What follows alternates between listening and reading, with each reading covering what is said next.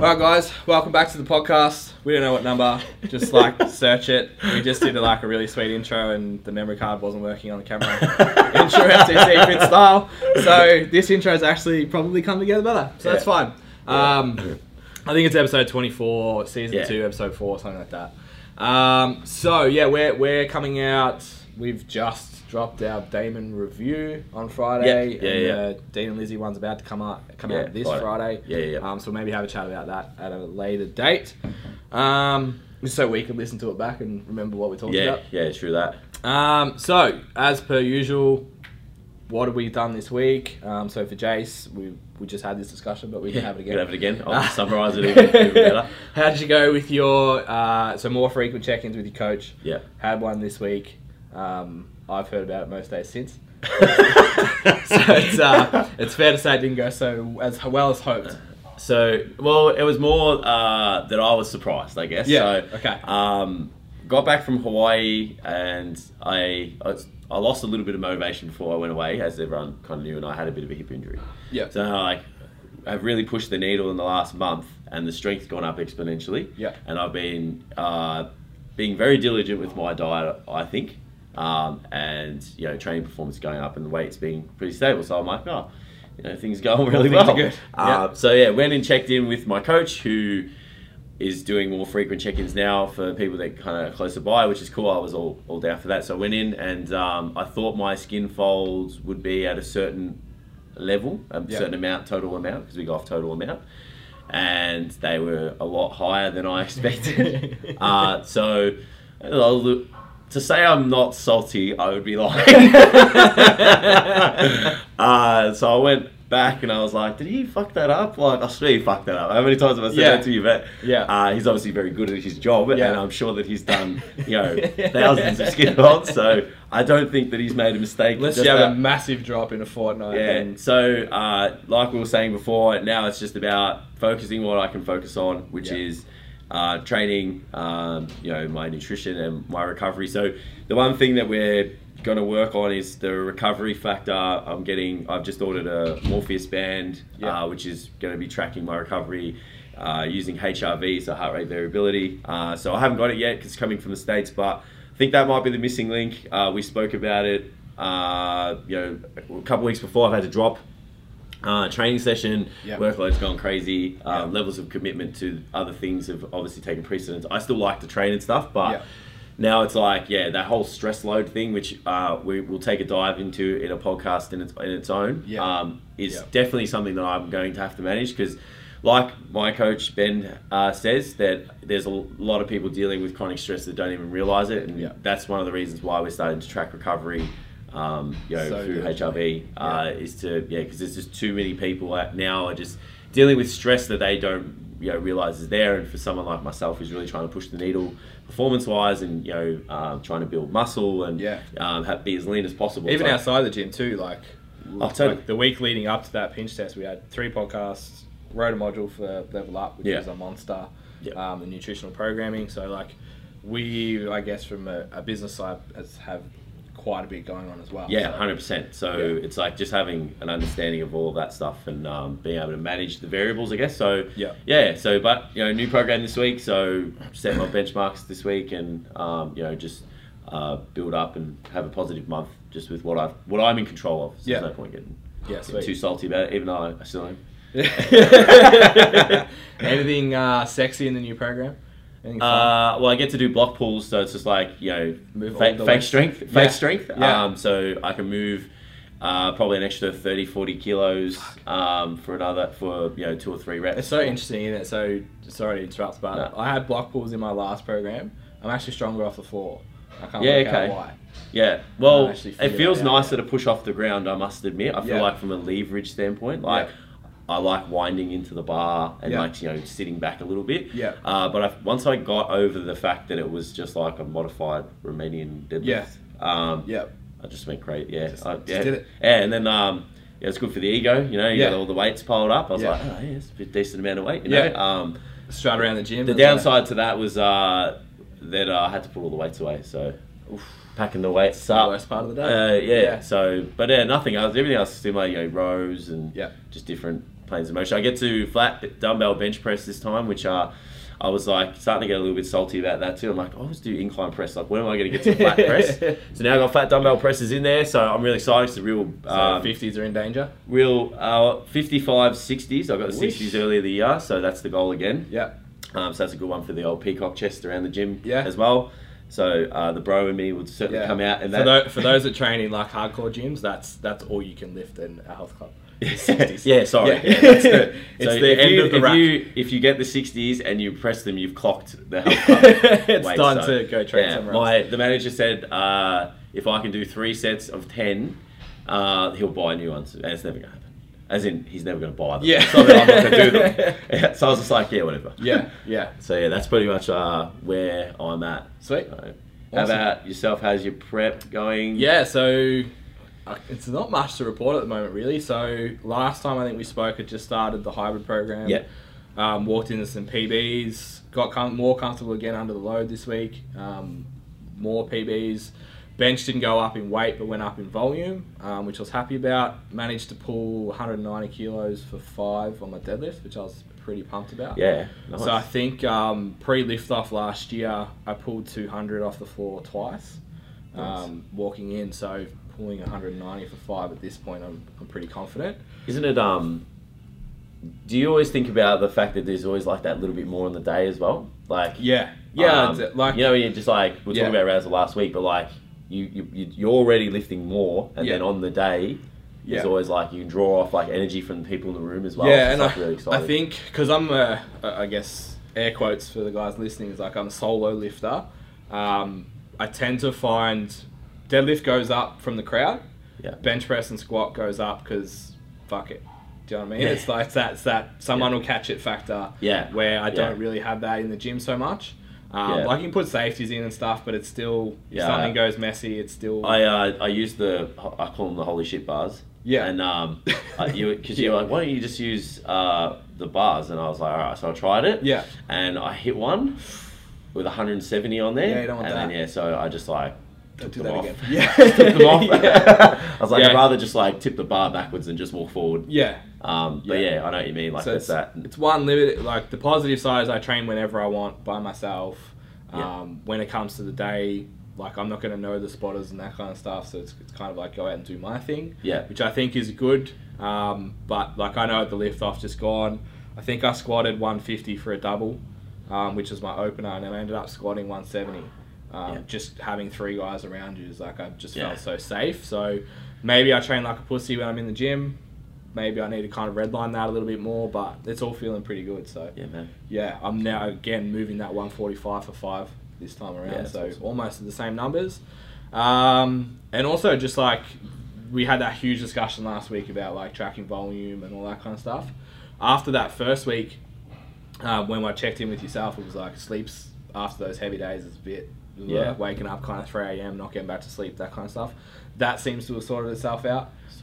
Just I don't know if it was just a week adapting to the program or we were busy in terms of work as well. There was more stress load, I don't know, but it's come good, so I'm not questioning it. Yeah, it's gone down. It's fine. Yeah, that's it. So yeah, all systems go at the moment. Feeling pretty good. You've given me more carbs, so I'm happy. Yeah, pushing the limit of that. I'm still managing to be hungry on 500 grams of carbs, but that's okay. We will survive. So, question, just based off what you're talking about training, do you prefer to train with someone or by yourself? No, by myself always. Yeah. So I do too, and it's like a secret. Like I try not to like let everyone know. Yeah. Because there's like, you get people that are like, oh, we should train together. And I have a couple of people, and they probably know who they. Probably know who they are. They're always like, oh, we should train here and that, and I'm always like, oh no, it's all good, man. It's just because I think being a trainer as well. It's like you spend the week, getting the most out of everyone else, which is exactly what you're there for. Yeah. But it's like when you're working out, it's your time. Yeah. There's 2 hours where you just do exactly what you want. You don't have to think about anyone else. You've got your plan. Yeah. I love having someone else have that plan for me too. I tend to find. Yeah. And it's just headphones in, just I don't mind tense focus. I don't mind like being like quite often with my trainers. I'll be like, go on Water Gardens, 8 p.m, 8 a.m, be there. 3 or 4 of us, 5 of us rock up. When it comes time to do my set, headphones come on, do my work. Yeah. But I don't necessarily like that I go, you go working type stuff. And I'm the same. When mates message, they're like, "Oh, you should come and do my workout or this workout's yeah." Like, so the next episode you guys will hear will be Alyssa Jewell, who we've had on earlier in a podcast, runs a death metal and deadlifts. Yeah. And like in my head, I'm like, that sounds so sick. I'd love to go do that, Yeah, but I don't want to train with other people. Yeah. And I'm like, I got to do squats that day. Yeah. And so it's like, are you going to do my workout? And it's like, you right. can't do my workout. So it's like, with this particular person who always asked me to train, I'm like, well, you got your own workout. So are you going to do mine? Because I'm not going to let you. That's right. And then it's like, you can't do my workout. Yeah. So the only time I've found it work is like when either my training isn't that important at the time that I can jump in with someone else's day, which is very rarely. Yeah, or you just don't care. Yeah, for that day. Or vice versa. Like they're about the two times it's happened. I was about to go on holidays, or they're about to go on holidays. Train with you. Yeah, I think we did. Yeah. And it was like it didn't. I'll just do what you're doing, bro. And like but that's the other thing as well. It's just like I'm just gonna do whatever. I'll just do the same weight as you, or like whatever. Yeah, so it's like you load it up, and I'll just do less reps, like whatever. We'll survive. Okay, maybe not now because I'm catching. Yeah, he thinks he is. That's why he's doing block pulls. My deadlifts were getting too close. And how much did you squat again? All right. Anyway, turns into like a moving along. So we just had a domestic. We're coming back now. All right. So the topic we did actually want to talk about today. Go for it, Tam. Excuse the door. We're just making sure no one comes in and talks to us. If you can hear some noises in the background, the music just got louder. Good Life hard style tunes. All right. So the topic we wanted to talk about today is we're going to try and mold this in two different views, because we do have a lot of PTs or aspiring PTs that listen to the podcast, and then obviously a lot of people that either have coaches, work with coaches, or maybe train by themselves because they don't know how to find a good coach. So we'll try and balance the discussion. We just want to talk about what makes a good personal trainer. So I think we kind of touched on it with the Dean and Lizzie podcast a little bit, but we've spoken about this in our own podcast. I think one of it wasn't a podcast blogs. we're making. Actually, maybe it was. One of Michael's blogs was like why to sack your PT. It's like a bit of clickbait. Yeah, right. Yeah. So if you haven't read that, go read that. There's some good stuff in there actually. Yeah. So we've already mentioned that obviously we teach the Cert 3-4 through ARPT. So we do that 8-week kind of face-to-face part of that. The main message we kind of give out during that is like once you've finished your Cert 4, that's like your job site pass. You don't actually know anything yet. Go and then start learning from there. You've got this nice foundation to start from, but go and actually learn from others about how to be great. So those people that are in that situation at the moment, what should they be focused on learning? Or is there anything in the course? So I think when we look at now how the course has evolved over time, and we get the first-hand experience that because we get to teach it. There's a shift now to where everyone wants. Well, there's people out there that want to be certified, but then the way they get certified, they want to be certified a specific way. So they don't want it to take too long. Yeah. They want to be done as soon as possible, and they want to be in the industry as fast as they can. Yeah. So once you start to do that, you're going to be missing out on content, serious facets of movement, training, all that kind of stuff that you're not going to be able to do because you want to get it done so quickly. Yeah.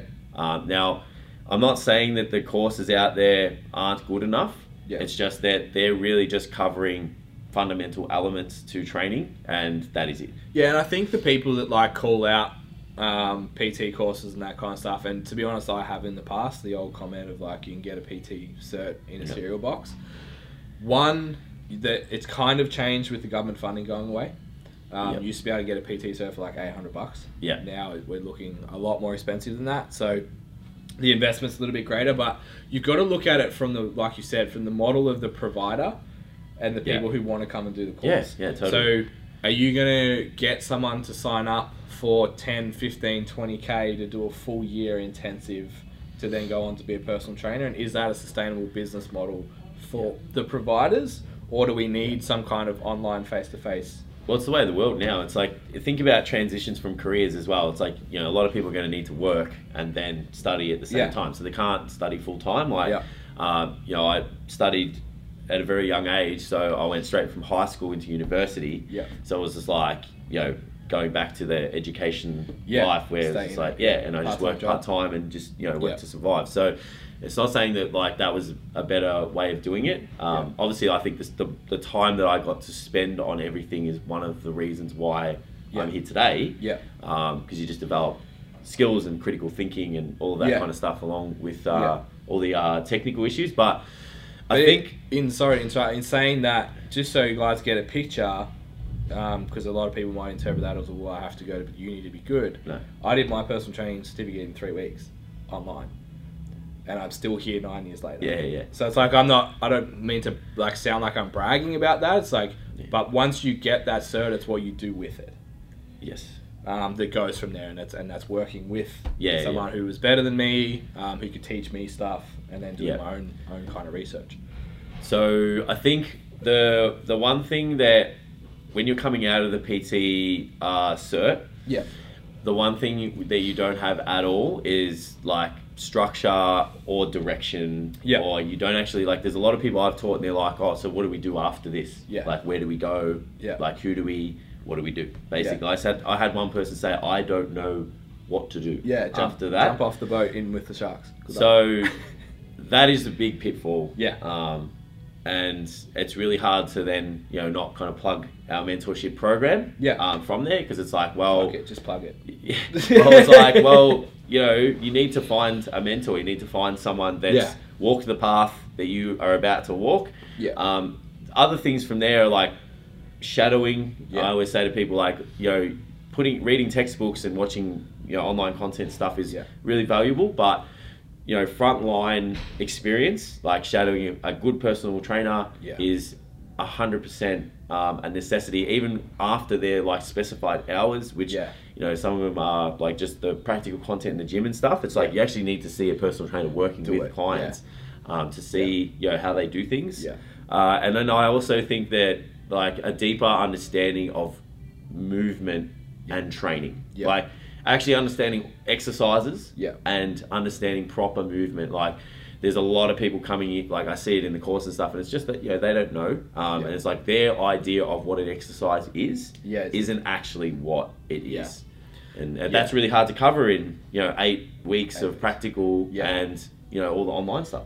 50 hours in 8 weeks. So it's not like it's a full-time gig, it's 50 hours worth of face-to-face time. So in terms of some real specific stuff, one thing that blows my mind, and to give full credit to ARPT, the programming section of that course is pretty good. Is unreal. It's pretty good. Like, we went through obviously a really advanced version last week where you're tracking either sets of muscle groups or sets of movements or whatever. This programming gives you a guideline based on their goal, what rep range and rest periods they should be using. Everything's kind of there set up for you.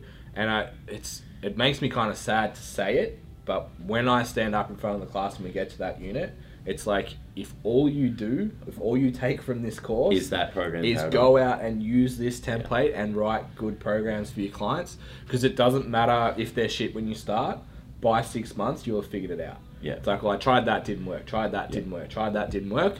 And then all of a sudden, but that tried that didn't work process of the programming is still going to be better than the personal trainer next to you making up shit as the client walks in the door. Yeah, and that's the natural process of developing as well. It's like you try something no matter what it is. You've had a hypothesis that this could potentially work.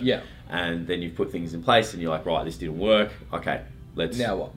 Let's move on based on what we've seen. So what blows me away is you have that discussion and it's like, that's it. That's the core. Take this and start your personal training business from there. And then you see those students get qualified, turn into personal trainers, and see them doing entertainment sessions with clients, and you're just like, where did that break down? Where did we miss it? How did that happen? Which, I don't know, at some point it's like you can't take all the responsibility for it, but there's also a little bit of like, well, how do I change my approach to get people to actually understand that? Because it's really hard in fitness clubs where a lot of personal trainers don't program. It's really easy to just jump in and be like, oh, that's extra work, and they don't do it and they still get paid and pay their rent, so I'm going to do that too. I think the I think you need to take a step back when you become a personal trainer and think about the service you're going to be providing someone. Yeah.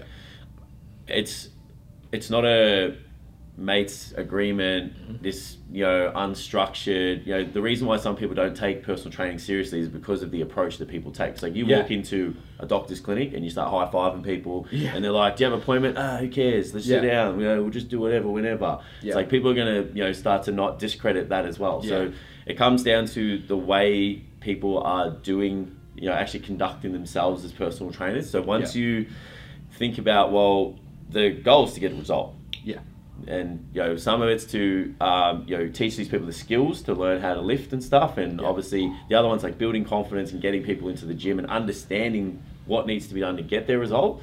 So coming in and entertaining someone for half an hour doesn't actually really work them towards their long-term goal. A lot of people walk into the gym like, I want to lose weight, I want to get stronger, I want to look better. So coming in and just doing 30 minutes of circus work doesn't actually move them towards the goal. They just burn energy for half an hour. And it's like, okay, well, there's 6 other days in the week. What else are you doing? What do you, and how can you measure how much better you were next time you do another circus workout? It's different. It's not the same. You can't track it. You can't measure it. You can't, and it's like, it's too complicated for them to do on their own. And it's so subjective then. It's like, I feel better. It's like, okay. I feel like I worked hard. Well, you can feel like you worked hard all the time. It doesn't mean you have. And it doesn't even necessarily mean results either. No, not at all. So that is where the people are probably letting themselves down. And it's just because, well, there's a couple of things going on here. There's like, they think that's what the client needs. It's like, I need to entertain this client, keep them, intrigued in, like, there's this huge shift towards like just complex, meaningless shit that people think is like, well, the more complex it is, the better the result. And it's like, well, no. Stand on one leg, scratch your nose, and do a lateral raise. There's people that, there's people that can't sit on a chair properly. So it's like, teach them how to move properly. Give them a structured plan to work towards moving better, getting stronger, burning energy. Teach them how to manage their energy intake through food and drink. And then it's like, I'm pretty sure that person over 12 weeks is going to do a lot better. Even, let's not even talk 12 weeks. I hate using that actually. 6 months, 12 months. That person's going to work a bit better than the one doing circus work every week. It's like, they're probably most likely going to get hurt. They're going to be working in circles. They don't know what's going on. What are they going to do for the rest of the week? And I could keep talking, man. So I'm ranting now. But the next thing from there is like, there is this this thought process as a trainer that if they empower their clients, that their clients will leave them. The fear, right? And it's like, so if I give them a program, they can do it on their own. They don't need me. It's like, well, you're basically a rep counter then.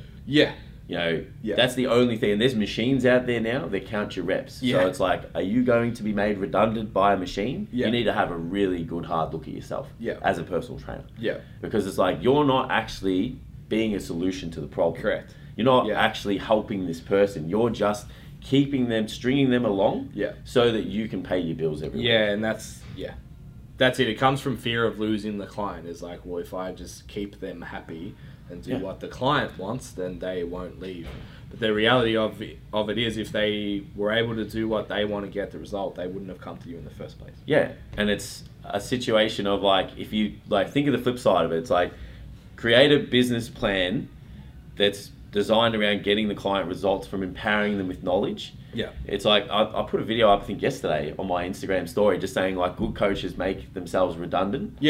And it's like, and then your clients still don't leave. Well, you're that good that you're always changing. The needle always moves. So it's like, you got a result with this. Now I want to do this. Exactly. If you're just entertaining someone for half an hour, there's going to be a point where that becomes redundant, and the person's like, oh well, I'm either not getting results or I can do this by myself. I've actually, got all these workouts that I've done. I'm just going to do them now. You haven't shown that person the progressive approach that it takes to get one goal, the next goal, the next goal, to troubleshoot, to get over obstacles and all that kind of stuff. It's just entertainment dependency. These people stay, and that is flawed. So for let's say a Gen Pop client walking into the gym, or any type of client walking into the gym, sitting down with a personal trainer, what are going to be the things that are going to be that they can highlight in the PT they sit down to know whether or not they're going to be solid? What? See, I liken it to going to see someone when you've got an injury or something. Mm-hmm. They can sell you might not have that injury, Yeah. but they can tell you you've got it. Yeah. They can almost say, this is what we're going to do, it sounds awesome, etc. I think it comes down to, unfortunately, the next couple of sessions to see what's happening. It's like, the lifestyle questionnaire is probably a big one. It's like, how many questions are they actually asking to obtain information from you? Is it a situation where they're just giving you the ESSA form, the medical clearance one, they're going off chatting at the front counter, you know, they come back, yeah, sweet, cool, let's go. It's like, well, have you actually built a profile? And the workout was already decided before you got there. have you got any information about this person? Have you taken into consideration their goal? Or it's just like, let's get this person cleared for exercise and let's go entertain them and get their heart rate up. It's like, that's not specific to that person. It's like, this person, you need to know what's happened in the past. You need to know if they've trained, if they haven't, if they've got any injuries, limitations, medical conditions at the moment that aren't on the form. You know, I guess psychological things as well, what they've done diet-wise, all of that kind of stuff. And it's like, okay, you know, this builds a good profile, and it's why I'm a big advocate, and so are you, and Michael as well, of like the guys sitting down with someone for 40 minutes, an hour, the first time you meet them. It's like, get to know this person. You guys are going to be working together. You need to know as much about this person as possible to get that service. It's like, facilitate the goal. If there's potential obstacles, like, let's get around those. So it's like that approach there is probably the biggest one. The consultation itself is like,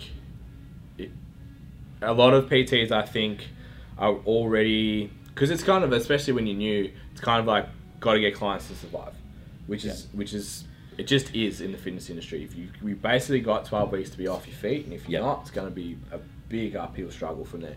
So it is sometimes difficult to not be thinking in the back of your mind, I need to get this person as a client. I understand. So I totally resonate with that. At some point, I'm sure you did it too, I was at a point where it was like, why isn't anyone working with me? And I'm like, I know I'm good at my job. And I'm invested in helping others, and it was just that flip of mindset. It's like, instead of me trying to get this person, let's show them how I can help them. And that's so I do, obviously, a lot of my consults are online now for the online coaching stuff, which is just via Skype, and it's like, oh, so what are we going to do? And it's like, well, I'm going to find out everything I can about your current training, your current nutrition, your current lifestyle. Then I'm going to see if there's any holes in it that I feel like I can help with. If I can, then we'll talk about coaching. Because it's like, if you call me and say, I want to do CrossFit and make regionals, solids can't do it. Like I've recently had a new client come on board, actually in the States, which is kind of cool. My first international client. I'll just brag about that a little bit on the podcast. So she's actually worked with college coaches. So she's done a lot of Olympic lifting. So as soon as we got to that point in the conversation, it's like, okay, is that something that you want to continue to do? Because I can't do that.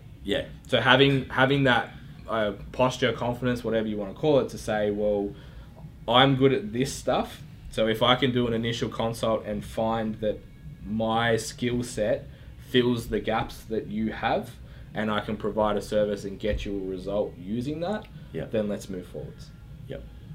It's like, you would be the same. You've had someone come in and be like, I'm going to run a marathon. Probably not right. I weed mine out as a consultative process first. I send them my questionnaire first. And if the goal isn't, you know, something that I can take care of, it's just a quick call of like, you know, is this your goal, blah, blah, blah. And it's like, it is. It's like, okay, so I'm not the best person for this job. However, I know this person, that person, that person.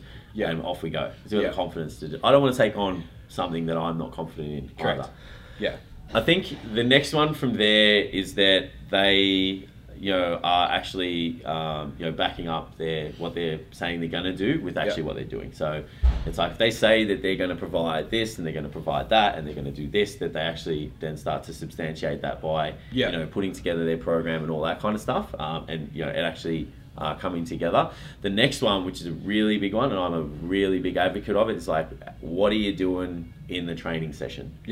You know, are you attentive to your client? Are you asking questions? You know, are you assessing movement and stuff? Or are you watching TV, counting reps? Yeah. Are you sitting down or lying on the floor, looking coffee. like you're chilling out on the beach, or something like that? It's like, what are you actually doing in your session? So it's like, if someone, I think it's like the hypertrophy coach, is like, if someone could take a photo of you right now and that represented your business, it's like, well, are you happy with that? Are you happy with that? So that's a really big one as well. And it all comes down to that professionalism of running a business. It's like, you guys, most of these people know how to train and motivate someone. Yeah. But it's like, what are you doing as a professional service for these people? Yeah. Which is a real big that hole. professional word, I think, is really important. Yeah. There's a lot of PTs out there that just have mates that they train, I think. Like they're clients, but they're just kind of hanging out, counting some reps, doing that kind of stuff. So I agree. That professional, which you can see and feel quite quickly. So I guess as like a checklist, things that I would suggest if you're a client walking in is, one is that like we talked about, the initial consult. Yeah. Are they going over what you've done, what you need, and solving that problem for you by the end of the consultation? So it's like, get all the information. Don't jump down their throat at the first thing. Let's get all the information. Yeah. Okay, so here's what I can see has possibly gone wrong up till now. So it's things like, you're not eating enough, or you're eating too much, or you're inconsistent, or your training's been inconsistent. Your external stresses are too high.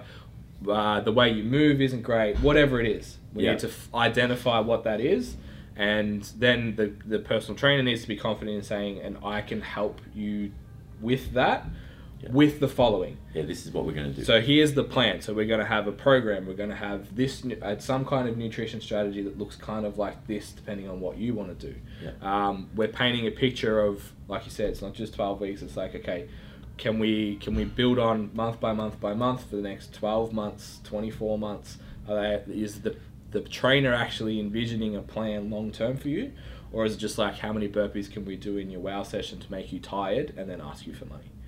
Yeah, I agree. I think that is if you're coming in for a consult, that's what you should be looking. 100%. And it's like, you as the client should be doing all the talking. Yeah. Like, I once did a consult and I was the client, and all we did was talk about the supposed coach. Yeah. It was like, what are we talking about you for, man? Yeah. I don't care about what you do. Yeah. Like, everyone knows you're amazing. You're a coach and you do this and that. It's like, I don't really need to know all that. Yeah. It's like, was it like a specialist asks questions? Yeah.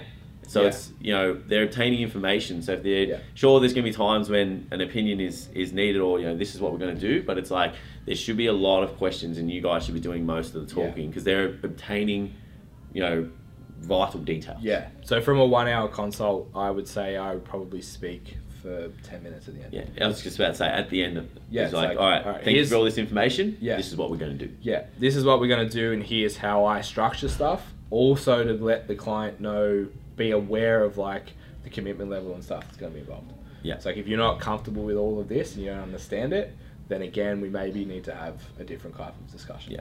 So I think that gives both, if you're a PT, if you're not doing all that, start doing all that. Maybe have a look at what you're doing.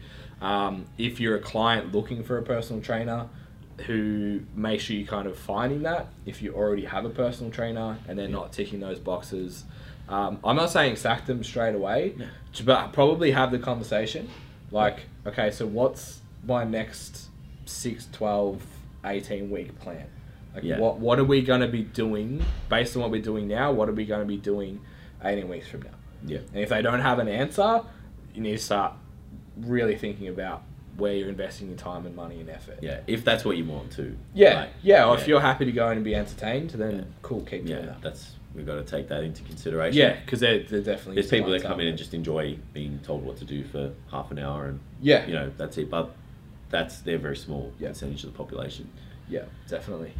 Awesome. That pretty much wraps that up. And look, you can talk about it for ages, but it's like, they're the main points. Yeah. We don't want to talk about it for too long. Sweet. Alright, so one thing we forgot to touch on last week was the jumper that we promised we'd give out. Yeah. And then we've just gone silent on it. We're not giving anyone a jumper. So I think it's pronounced Ramaki. Yeah, I'm going to go with that. Ramaki. Was first in best dress, gave us a nice little 5-star review. 5 stars. Yep. So caveat is he needs to be listening to this episode too, and Yeah, we've got to touch base. Yeah, still, yeah. We'll see if he still enjoys it. Yeah. If he still thinks Otherwise, it's the 5 stars. hoodie might be up for grabs. Yeah, yeah. We've got to but- give it what, a week's grace. Yeah, a week's grace. Well, this won't be out for a couple of weeks. So Yeah, well, a week's grace from when after he hears this this. one. Yeah. Yeah. All right. So he's got to be listening every week, or else. Yeah. Yeah, maybe just slide into the DMs with one of the two of us and just let us know that was you. We'll get a size and get something out to you. Anyone who hasn't already, your freeloaders out there that haven't given us a 5-star review, Yeah. jump onto iTunes for us. Give us a review. It does some stuff in terms of the algorithm, which gets us a little higher up, so we can kind of maybe knock down. I think I've upset the vegans at the moment, so maybe we can knock off a couple. Notifications are going off. Knock off a couple of vegan podcasts or something like that. Knock them down a notch. But yeah, so we're going to go into. Jace put it up before we came in. Throw up the Q&A. Questions. So I have one come in straight away. I'm just going to name her just because it's more funny if you know. This came from my partner, which is ironic that she wants us to discuss on the podcast. So Sure. just listening to us at home, but that's fine. And I'm actually going to So you got handball to be careful because you might be at the doghouse. Well, I'm just going to handball it to you anyway because Okay. it's way more It's up, too much pressure. way more up your alley because Okay. I cook like a 16-year-old single male. Okay. Nutritious attest to that. meals for someone who, she didn't put it this way, but nutritious meals for someone who eats like a 5-year-old. Okay. So I think like basic meat, carbohydrates, doesn't like vegetables, Okay. is super fussy with tons of food. So when I go, just to give you an example, when I go get my weekly like oysters, nah, I'm out. Tam, can you update the clock, please, bro? yeah, okay. So you get your oysters. Yeah. Yeah, nah. Yeah. No, Okay. I'll just have Sounds like my wife. some barbecue chicken skewers with Sounds like my wife teriyaki as well. sauce. Yeah, okay. Yeah. So All right. I know you're a big fan of the slow cooker. Yeah. Last night anyone who follows me on Instagram, we took on the Dean McKillop, roasted a heap of vegetables. Oh, tell me blended them about up. that. So all going really well. Threw them in the oven, or Amy threw them in the oven, got them all sorted. And then like my NutriBullet just froze. Like I can't get the lid off; it's just stuck. Okay. So I've got a kilo of vegetables stuck Yeah, in my so- fridge I can't use right now. It's funny because I thought about that last night too. I was like, I wonder how Ben's going to go with that. And then Not well. The first thing I thought of is like, if I was going to do that, you would need a proper like food processor. Yeah, food blend, not a NutriBullet. which we had, and I was like, that takes too much time. Yeah, so that's the first thing I thought of in my head was just like, Yeah. NutriBullet's not going to be able to take that. Yeah. So you made a mistake. Food there. processor next time. Okay. Yeah. So nutritious meals for someone who eats like a 5-year-old. All right. It's really hard to give you an exact this is what you should have, but I think the cooking method is one thing that people don't really know. They don't understand. Yeah, they don't appreciate it. It's just like, if I can put it on a pan and then just throw it on and take it off, it's like, well, or chuck it in an oven and pull it out. It's like they're the only options people have, That's right? me. Yeah. Yeah. So, which is most people. Everybody knows who tunes into my Instagram knows I really enjoy the slow cooker because I guess one is you can get a really good cheap meat and cook it in large quantities, and 2 is you can put as many vegetables or whatever carbohydrate you like, and it's a situation of putting everything into a bowl and turning it on. Yeah. So it's I can put it on a Sunday morning, I can come back Sunday night, and it's done. I can make a curry, I can make a stew, I can just slow cook. Yesterday, I just put chicken in there, just chicken, nothing else. I put a little bit of oil and some marinade or something. Yeah. I came back 4 hours later, and I could eat it with a spoon. Yeah. So it's it's not just food flavor and how you cook it as well, it's texture too. Well, so that was my next question. Is texture seems to be a bigger issue than flavor itself. Yeah, so texture is a hard one because it's everyone has an individual palate. It's some people don't like seafood because it's raw and it's slimy and it's this and that. And it's well, it's kind of really hard to then say, well, this is what, if you don't like slimy, this is what you should have. Do, yeah. I think once you start getting really fussy with your food, you're going down a really narrow hole, and it's going to be really hard to then start to get a wide variety of foods and hit your RDIs and increase your palate and make sure you don't have bad associations with food. So some things I'll admit I eat because I know they're good for me. I don't exactly like them. That's the next thing, I guess, is we had this conversation the other day. I can't remember what it was. The that you ate. mussels. Yeah, the mussels out of the can. Smoked mussels. They're disgusting. Yeah, so Ashamed of myself. It was like, I know I've done it before. It was like made food. I think it was a cranberry and something. I was like, cranberries have this and this in it, so I'm gonna eat cranberries.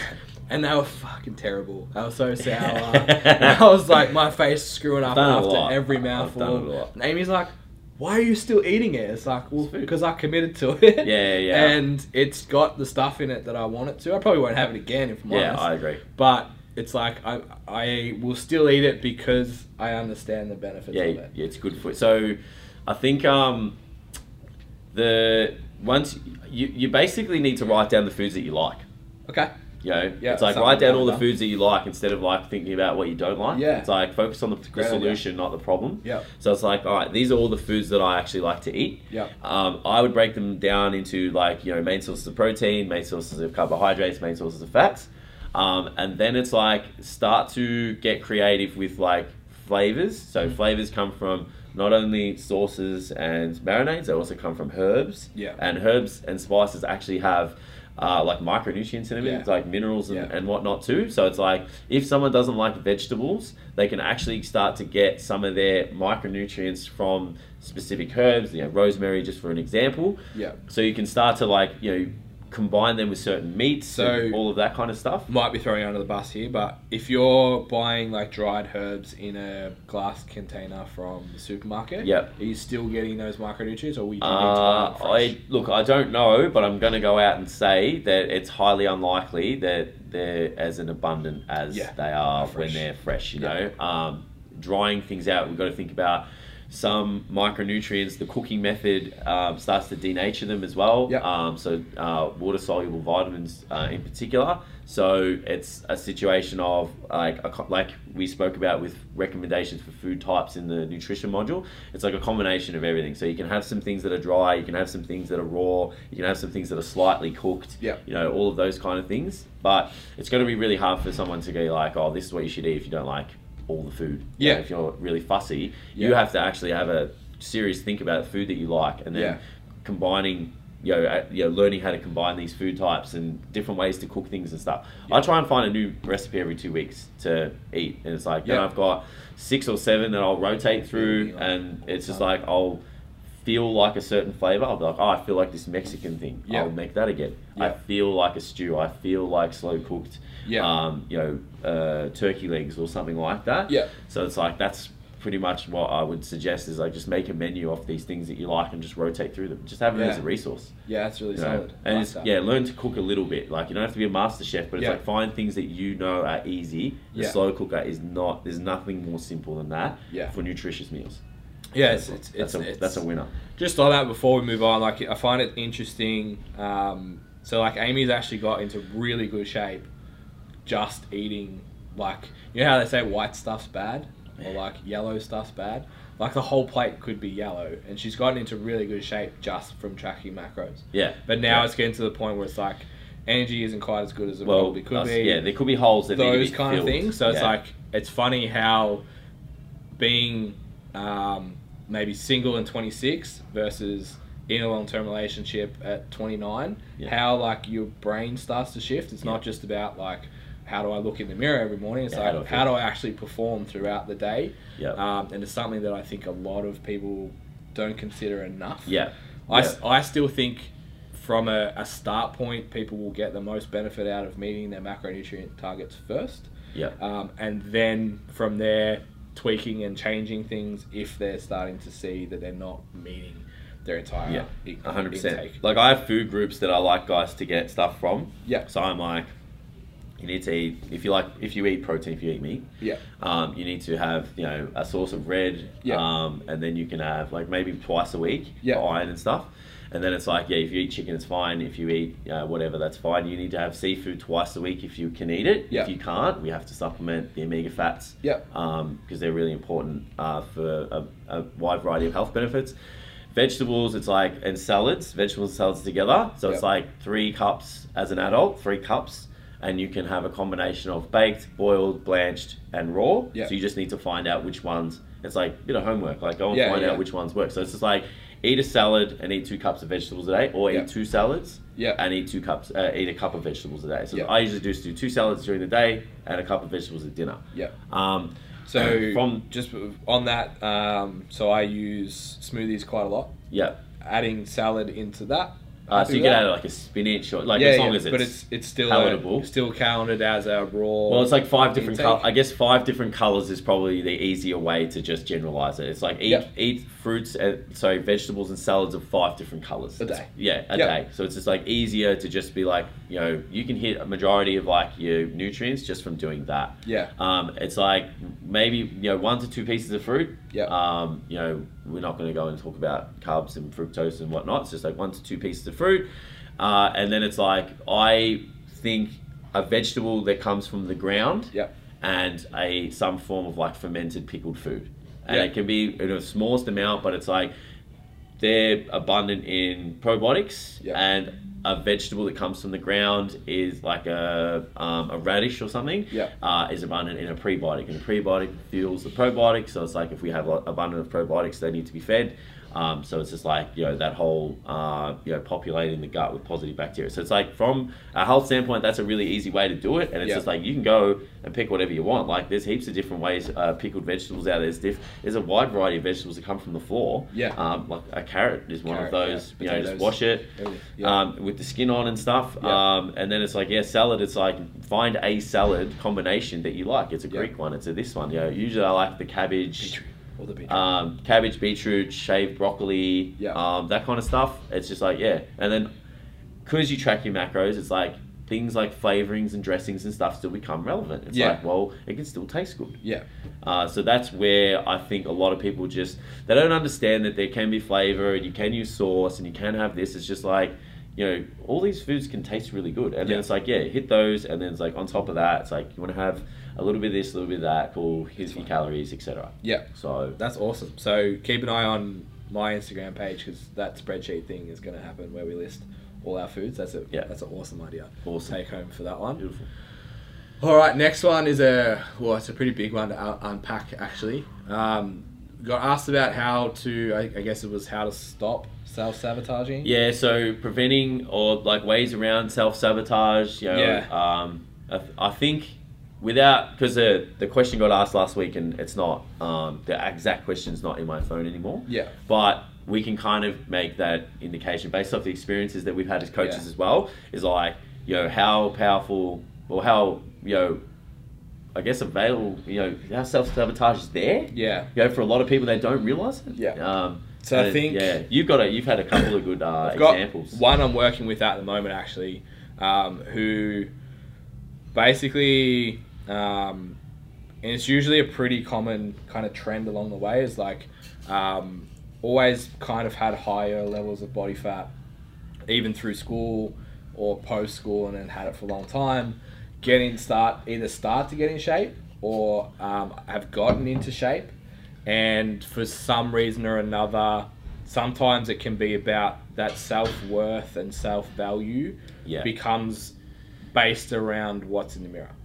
Or even more importantly, I find that it becomes that like who they were, not who they are now. So their self-worth and their esteem and their thoughts around themselves is like still that person that started that journey, and not that person that they are right now. It's like they can't actually differentiate that they're different now. You know? So I've got 3 examples. We're obviously not going to name any names in this conversation at all. One of them, same old story, really overweight from like 16, came to me at probably 26, 27, got in amazing shape, lost about 15 kilos, while putting on a ton of muscle. So I would say like body fat reduction maybe of like 20-25%. It was a huge change.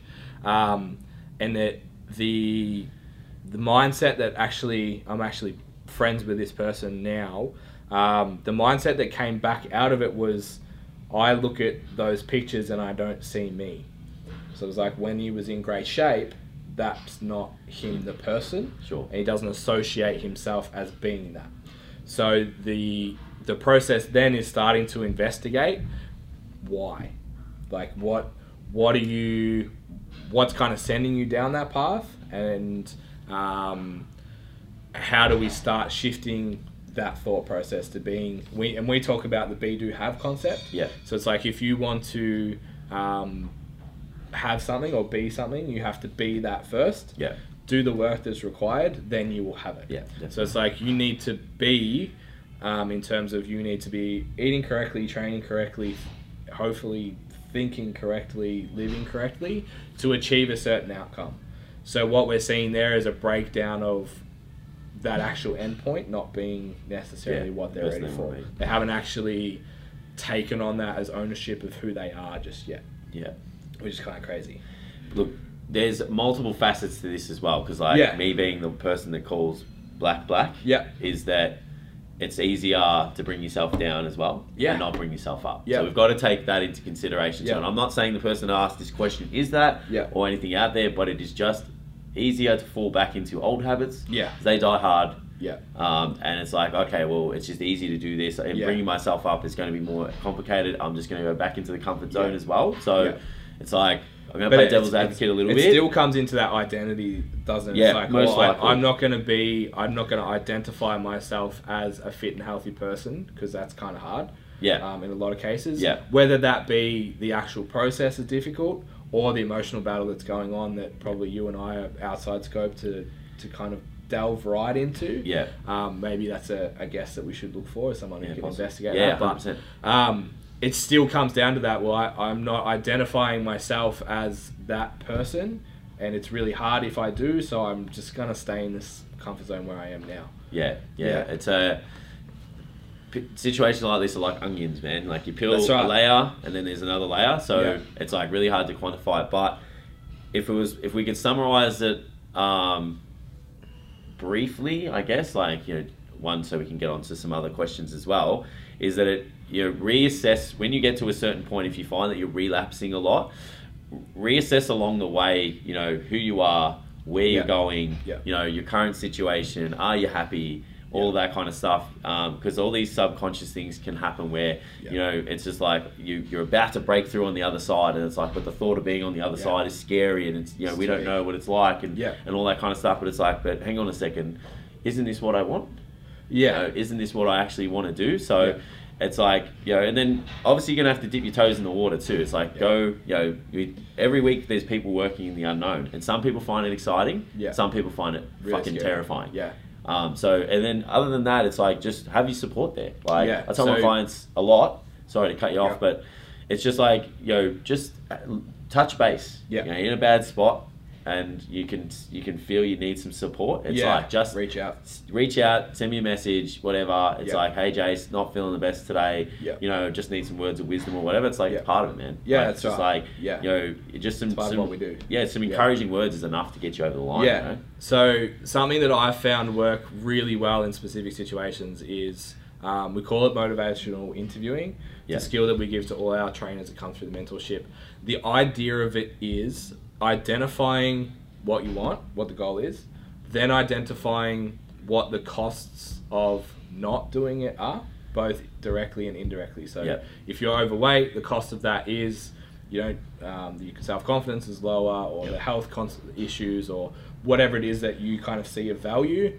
Then the indirect ones would be like, if you're overweight and got kids and stuff, you may not go out and do all the things that you would normally do based on the fact that you're not comfortable, blah, blah, blah, blah, blah. Then we look at the cost of, so that was the cost of not change. Then we look at the cost of change. And that's something that a lot of people don't do, is like, well, I want to set this goal, but they don't actually look at what it's going to cost to get it. 100%. So it's like, okay, so cool. We all kind of know that it's going to mean I have to diet. It's going to mean I have to train. It's going to have to mean I get up a little bit earlier and I prioritize sleep. We all kind of know this basic stuff. But what about, for example, one of my clients turned around and said, all these guys that used to like not talk to me in high school or after high school and shit have started inboxing me because I've lost a heap of weight. So it's like, then that became a discussion about, well, was I not good enough as a person, and now that I'm in shape, I am? And that became the self-sabotage. So I was like, okay, let's start talking about what are the other costs going to be.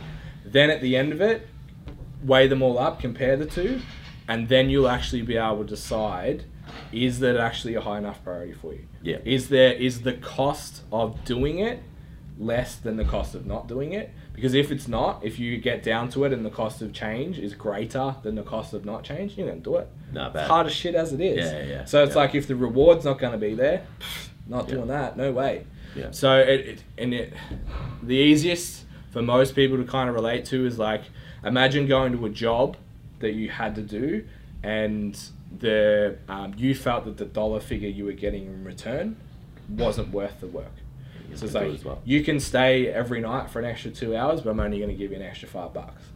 Yeah. It's like, cool, there is a reward. I can make an extra $10 a day, but I got to work for 2 hours, and I value time more than that, so I'm not doing that. Yeah.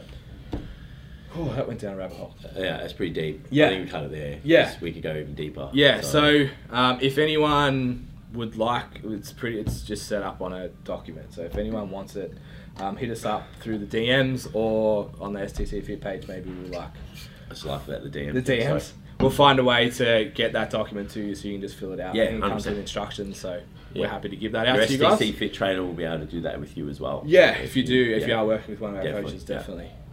And if you're not, and you are having these thoughts, and you feel like your coach isn't, again, when we come back to what's a good PT, Yeah. that's a conversation that a good PT is able to have. 100%. Okay, next, unsupportive friends and family. So the question was, how do you go about dealing with the fact that you're in a circle isn't as supportive about the fact that you're into the gym, and there's all these pressures to do what they do, go out on the weekend. Like, this person's young, 18, 19 years old, so obviously for majority of them, and we've been there before as well, socializing, the partying culture on the weekends, drinking, all that kind of stuff, and they're like, well, how do you deal with that? Because you're not interested in it, but they are, and they're like kind of trying to drag you over, and if not, they just kind of make fun of it and stuff. So this is a really big topic as well. And it's, look, I guess the most important thing is that you stick to what's important for you. Throughout my younger, teenage years and stuff, and I don't talk like as if I'm old, I'm only 30 years old. But when I was getting into the gym and training and stuff, it was very important to me. So it was important enough to know when to draw the line between going to these social events and sabotaging what was most important for me, which was training, nutrition, the work that was done during the week. I did try to balance it a lot at one stage, and I did think that, I had to socialize with my friends and I had to behave the way that they were to fit in. But that was like a bit of an identity thing. It was like, well, who am I, and who's the person I'm trying to be? And if I am not me and I'm trying to be like them, they will like me more? And if I am me, are they going to like me for who I am? So I think sticking to just not getting roped into the group mentality. It's like, if you don't want to go out on the weekend, man, it's like, fine. I tend to find most people go full circle. It's like, you stick to your guns, you like to train, you all that. You still go see your friends. If they don't like the fact that you're not engaging in the same behavior as them, they're your friends, man. That's they should be able to support you in whatever you do. I've got friends that do things that I wouldn't do, from a sport or whatever, but I'm like, sweet, man, good job. If you're happy with it, it's fine. Get together, catch up, and they have to be supportive of that. One thing, and I, at the time of doing it, it fucking played with my mind.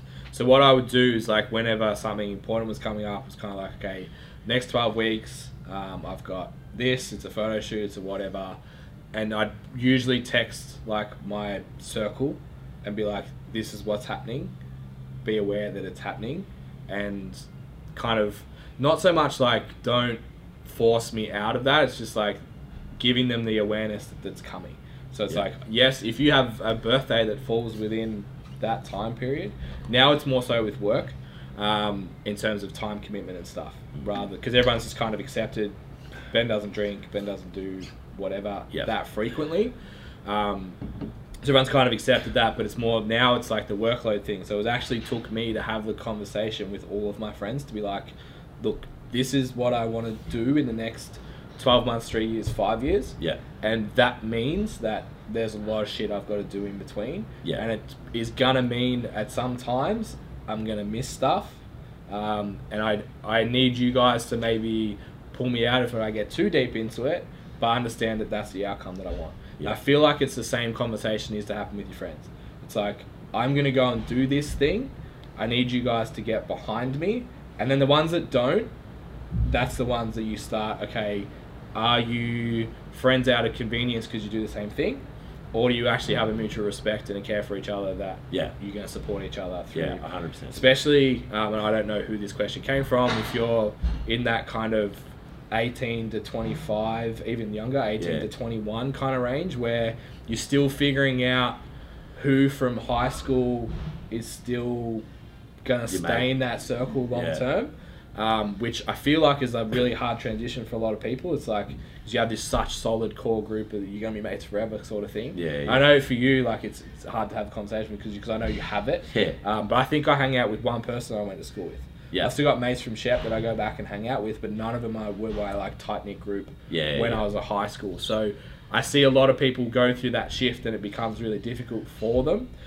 But it's starting to identify, okay, who's going to be my circle all the time. And going back to just sticking with your guns, like, there gets a time where people just accept that that's who you are as well. So it's like, if you just have an idea of, well, you go through that phase of identity and it's like, this is actually the person I'm going to be, I want to be, I want to do, then everyone's really just accepting of that once they, you say no. And I think that's the hardest part, is like, people are like too scared to say no. They're like, oh, I was out with my friends and I did this. It's like, well, fucking stand up for yourself, man. Like, you're a grown-ass person. Which is, like, it's hard. It is hard. It's hard, but it's like, I respect someone more when they say, like, I got friends, they say to me, Jason, I don't want to do that. And I'm like, cool. Thanks for telling me, man. I actually appreciate the fact that you told me that, instead of being like, like saying something else, or just to weed around it, or just not saying anything at all. It's like, you don't want to do anything, man. Like, I appreciate your honesty. So, and we didn't really touch on the family part, but the family, an unsupportive family is a really tricky one. And it comes down to, like, it's hard to dance on this one, but it's like, it's probably easier for them to just be caught in the behavior that they're doing now. And they feel a bit uneasy about the fact that you're doing something that's challenging that. And again, it's just, it comes down to, like, just how important it is for you to be who you are. Without being all like, life coachy, high-fivey, you're awesome kind of stuff, which I'm not a big fan of. It is like, you're in control of how you feel, what you want to do, and who you want to be. And if anyone is trying to destabilize that, then you need to find other people who are just like you. Or at least, and before you do that, just have the conversation. Pull whoever it is, like, whether it's family or friends, aside and just be like, look, this is what I'm doing, here's why, and I need you to be behind me for it. If they're not behind you, then you got to have a really hard think about who they are, how important they are. Who you're spending your time with. Last one, I think, is, do you track year round? Okay, so this question was asked, do you track your macros all year round?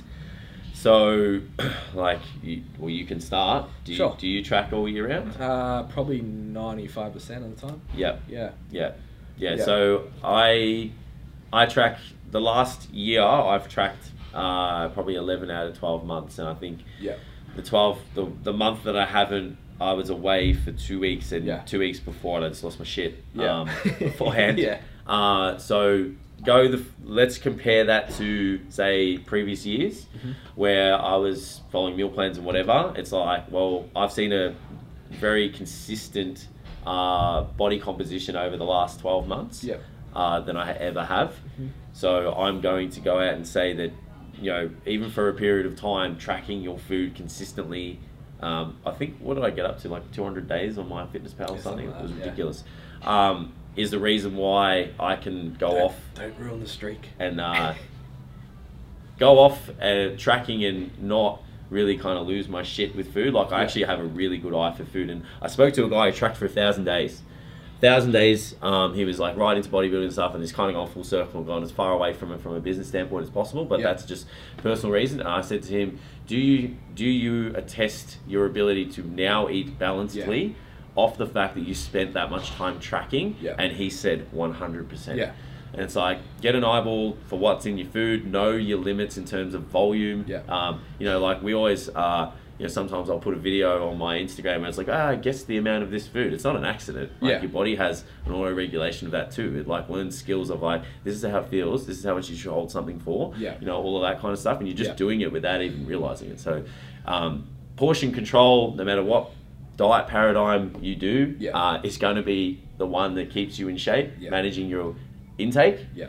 So I think that for most people, they need to learn that. And tracking your food is 100% obviously, maybe we'll come back to like the obsessive compulsive thing, but with myself, something kind of similar. The example that comes to mind was Easter weekend.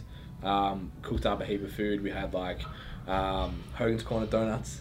That sounds so good. That was the highlight of the day. But like baked potatoes, shredded chicken, sour cream, cheese. My Amy's mum makes this like Rocky Road that's basically just melted chocolate with as much lollies as you can fit as possible. Sounds delicious. So there was that, and just like table worth of like Aussie Easter food. Nothing like you get, but it was Aussie Easter. When I hear Aussie Easter food, I just think of like cold meat and salad. But yeah.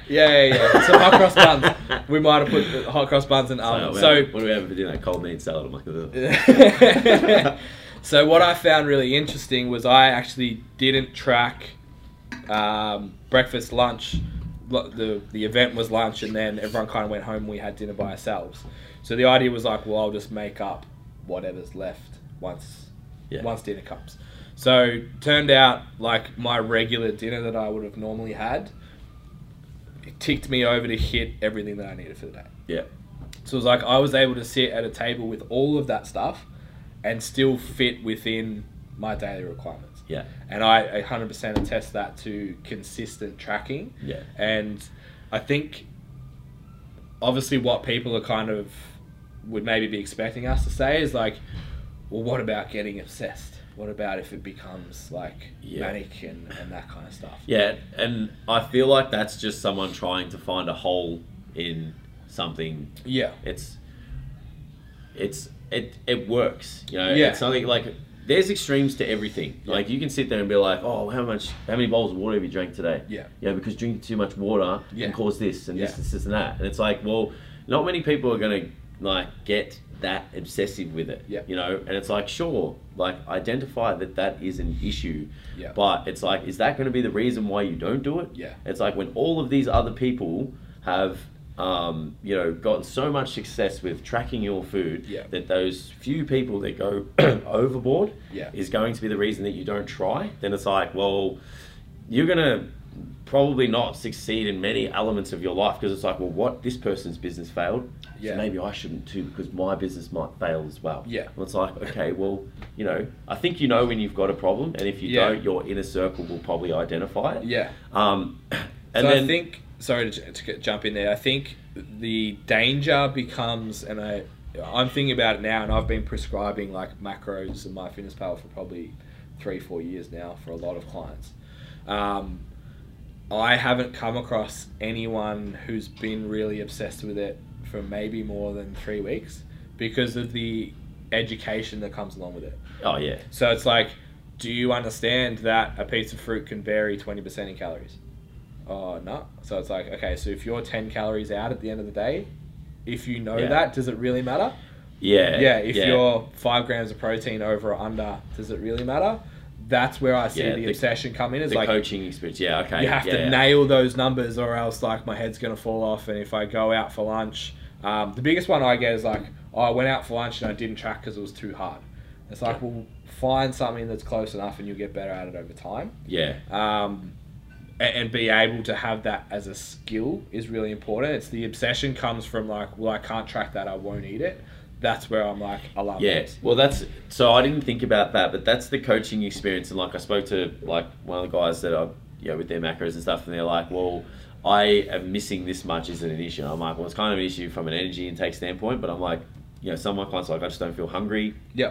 Other clients are like, I don't know how to track it. And it's like, look, over time, you being as consistent as possible. It's like, look at it from like a steady line. It's like if you know, just have a little blip on the radar. Yeah. It's like, it's not really significant. We talked about in the last one, that frequency of But behavior. if you look at, and it's like the line is not stable, it's up, it's down, it's this, it's that, it's, and it's like, okay, well, we're starting, one is like, how can you get any form of maintenance from that? Like, how can your body adapt to something that's bouncing around all the time? It's like, well, you're never going to get anything out of it. But it's like, infrequently, it's okay. Learn, and over time, it's like, if you're within 5%, 10%, someone that tracks their macros, like, they're going to go over in protein sometimes. They're going to be under in carbs. Like, it's nearly impossible to get them perfect. It's like, within 5-10%. Yeah, we have a banter chat with me and myself and my trainers. It's like, it's always like, if you actually get it so perfect, you're like within 3 grams of everything. It's like, clocked my fitness pal today. Yeah. So if you clock my fitness pal, good on you. You won't be able to do that. Yeah, but I reckon I do it once a month. Yeah. I think like taking a break, like you'll know if you need one. Yeah. So I did take a break. I think part of the reason why I lost my shit just before I went away was just like everything was just too much. Like work was too busy. Yeah. I was like, I've done this for that long and all that kind of stuff. So I was like, I'll take a break from everything.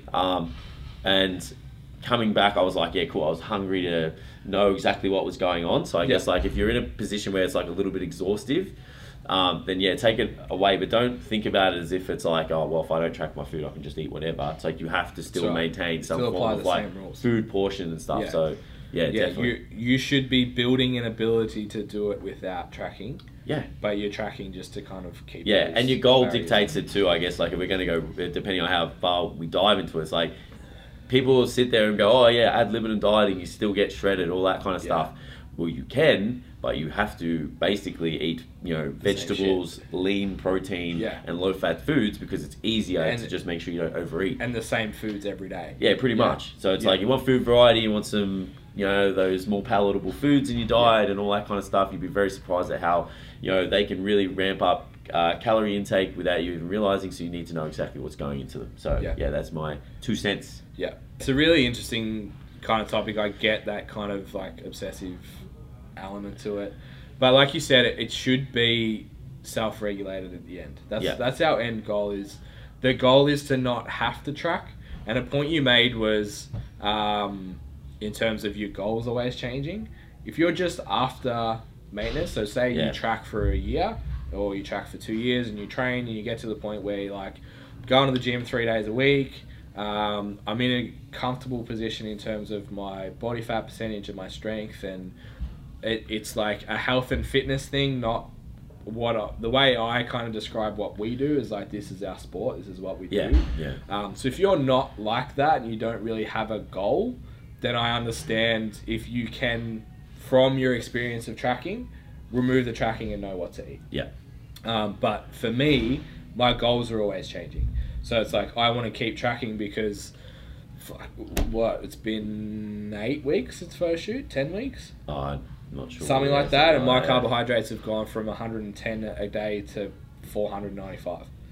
So it's like, I have a goal to put on weight right now and get as strong as I possibly can. So I have to track every single day to allow myself to make that change. Whereas if I wasn't trying to achieve anything, you could kind of just like, well, that's my set baseline and I can eat like that. Yeah, I agree. Make sense? I agree 100%. Yeah, awesome. Do we have any others? Oh, we got heaps, man. Like, how many more do we like? How many more do we want to do? Let's do one more, and then we'll wrap it up. So I'll bring some of them up. Please hold. So Jason's trying to Instagram right now, guys. So this could take a while. The tech savvy. Just depends on like how deep of a do we do the rabbit hole? Do we do the chronically undefeating one? No? Alright. So we have got a few guys that are just too big that we're going to probably have to do full podcasts on. It's about calves. Let's do the calf one. The calf one? Yeah. What about coming back from injury? Alright, do that. Alright, so coming back from injury, mindset and dealing with injury, your experiences and thoughts. So I guess I may as well take this one because I'm fucking broken all the time. The most injured. No. I'm not always broken. I just sometimes am. Not so much anymore. No. Nothing So there stops was you from training anymore. No, so talk about your knee. That was so I'll give you a bit of a download on what's happened with myself. So I had a knee injury when I was in high school, and it got misdiagnosed. It stopped me from playing soccer, and we kind of spent 3-4 years trying to work out what it was. Basically lost all passion to play sport. However, like everything, a door closes, a door opens. I started finding the gym. The practitioner at the time said you needed to train your Strength. Yeah, you need to strength train to get your muscles up. I started training and I absolutely loved it. So here I am now. So I did that, had the operation eventually, ACL, Rico, you name it, had all that. I've also had a shoulder injury where I had to take like 3 months off training. And I actually had trained seriously for a really long period of time after that. So it was a very challenging period at home. I have a very patient wife. So shout out to her if she ever listens to this. Not a wife at the time, but yeah, so that was a really hard part because I couldn't train and you know, there was this whole like, you know, I can't do what everybody knows I do. And there was a bit of an identity thing there. And I think like one of the things that I got as a valuable lesson out of being injured was one, that you don't need to train every day to get results.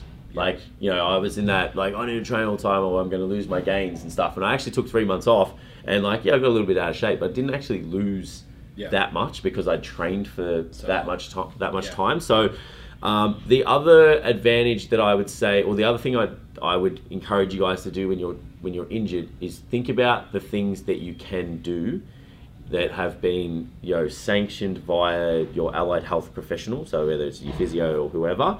So there's things that there's considerations when you're injured. It's like, sure, we need to take you know, stress away from the injured area, you know, make sure it heals itself and all that kind of stuff.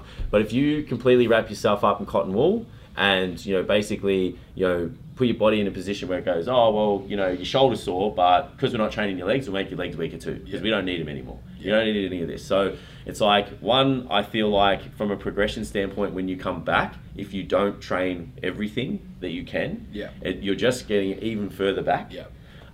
Two, it's like, I can't tell you how or why or when, but there is definitely an increased rate of healing from a body that is stronger and fitter. You know, like one of Dylan's clients, won't name names, had a very serious operation, took a month off. They were expecting her to have, they expected to have, you know, anywhere up to 12 weeks or whatever.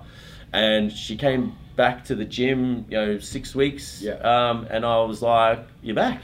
And they're like, oh yeah, the doctor's really happy with how everything's going. And I'm like, well, you can attest that to the fact that you were in shape before you left. So I think it's that as well. It's like, you know, making sure that you can train and that you're in good shape beforehand, obviously. And then the other thing from there is like just being patient. Like there's a period where sometimes you've got to, like, you've gotten the go ahead through the practitioner and your trainer and whatever, and there's that period where it's like things don't feel 100%, but it's like you kind of got to push it a little bit. Like, you know, when I was coming back to train with my shoulder, it's like sometimes it did hurt, like, but then eventually it's just like I didn't think about it anymore. And but then the other one is probably just doing the exercises that are prescribed. It's like the rehab.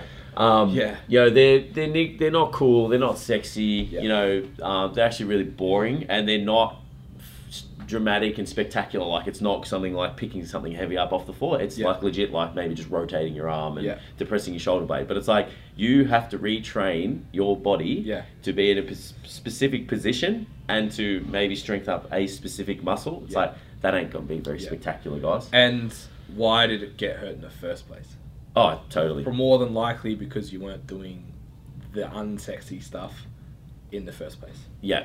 So it's like, if it's a reoccurring thing, then, you know, you need to obviously assess like where you're getting your treatment done and what you're doing with your training and all that kind of stuff. But I would definitely recommend training through the injury if possible, and coming out of it, you have to take it easy. And you have to be getting some form of regular treatment and rehabilitation and all that kind of stuff. Definitely so my biggest, I haven't had a lot of injuries, touch wood, been pretty lucky. I did sublux, I guess, or fully dislocate a rib, but a rib's not really a joint, so it was out, I guess, in quotation marks. Basically, you could see a hole in the front of my rib cage and poke a bone in my back, which was really sexy and attractive. So that meant 2 weeks off for me, and the biggest thing for me was like addressing why and what I could do to make sure it didn't happen again. It turned out to be something as simple as I bought a new belt, I wore it too frequently at the start, and I got hurt. now I have that as a lesson. So when I've just got recently some new lifters as shoes. Yep. Address, okay, only wear them the top sets, only wear them once a week, then introduce twice a week, blah, blah, blah, blah. If you've got some kind of structural injury that's happened, what we see the disconnect is allied health professional, cool, treat the injury, get you back to pre-injured state. Yeah. Pre-injured state got you hurt. Yeah. So let's find what's happened, Yeah. where the breakdown in the chain was, and address that issue. Yeah. So shoulder issue, I can't actually remember at the time, but what would you have attested that to? Was it lack of shoulder health? Was it technique? Was it... I know that was around the time we were still doing bro bench press. Look, to be honest, I boxing. know what happened. We did a thoracic exercise, Yeah. and I reached out into a position. I got told to reach out into a position that I didn't have, Yeah. and I felt the pain in my Straight away. subscap Yeah. area. Yeah. And then 2 days later, I went to the gym and did a row, and Yeah. that was it. Yeah. It, like whatever happened then, it was just like sharp stabbing pain. Yeah. So I basically got forced to meet a profile that I didn't meet, Yeah. and that's kind of where everything kind of went downhill from there. Yeah. And then I just did. I remember I jumped in on one workout with Reese, and we just did this like crazy bro workout. Yeah. It was like a giant sets and sprinting and this and that, and like that just cooked me. Like I honestly couldn't put my arm above my head. Yeah. And I actually remember it saying this was dumb. The workout itself was just why are we doing stupid. That? Yeah. But it was just like all the volume and just a valuable lesson after that. But, so make sure that you actually learn from the injury, but also, so just to cap off for whoever asked the question, basically listen to your allied health professional, train whatever you can, even though you are injured. Even how small and how minimal, it's still advantageous. Again, listen to your allied health professional with that, how far you can push it. Of course. And then reintroduce movement as soon as you can. Yeah. Take it gradually. Taper it up. That's what I was going to say. There's a transition phase where you've got to back off. Like, you're not going to be able to just go, oh, how strong can I get in so little time? And just break again. Don't accept pre-injured state. Yeah. And go and find out what was the cause of the injury. 100%. That kind of wraps that up. Yeah, definitely. All right, so something we didn't do on the last episode was actually talk about the shit that we do and how to find us and all that kind of stuff. We just kind of talked. So if you want to find me, it's Ben Scott SC or at Ben Scott SC on Instagram. I believe it's Ben Scott STC Fit Strength Coach on Facebook, which is just my Instagram stuff shared. I don't actually put any genuine content out on there.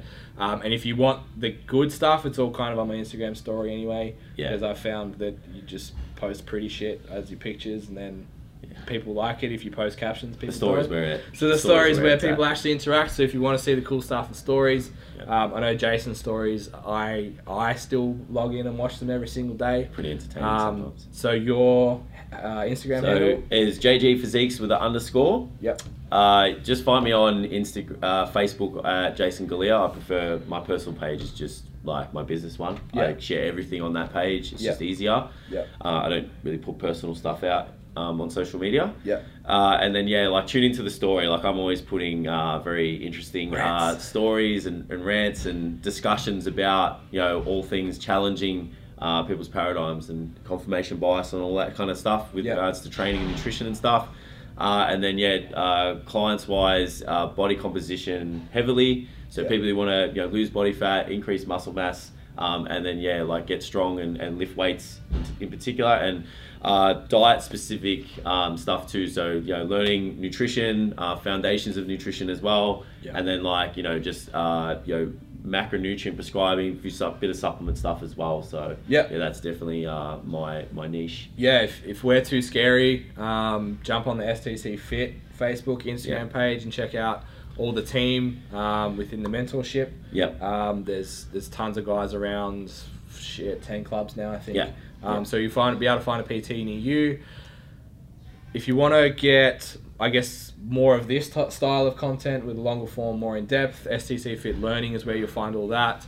If you want to find out more about doing a personal training course, STC Fit Learning, or Instagram and Facebook. Either or just our DMs, just slide on in. It always makes me laugh. Gets him every time. What else? 5-star reviews, do that. Yeah. We talked about becoming a good PT. Obviously, we're sitting here with the mentorship that we've created. So you guys may or may not, if you've listened to the earlier podcast, we've got Michael on the other end as well, who doesn't like to be on camera Doesn't anymore. like to be on the camera, but pulls the strings. Because he's so busy doing all of the admin for all of our trainers. Makes everything tick. So the mentorships like admin, programming, nutrition, education, business skills, the whole work. So if you are looking to be that standout personal trainer in the gym, maybe you're just getting started, maybe you've started but are struggling, slide on into the DMs. Yeah. We're happy to have a chat. Definitely. I think that's it. Yeah. That's it. Sweet. Wednesday afternoon. Yeah. We'll see you next time, guys. If you've listened for this long, thank you. Yeah. All right. See you guys. Later. See you next time.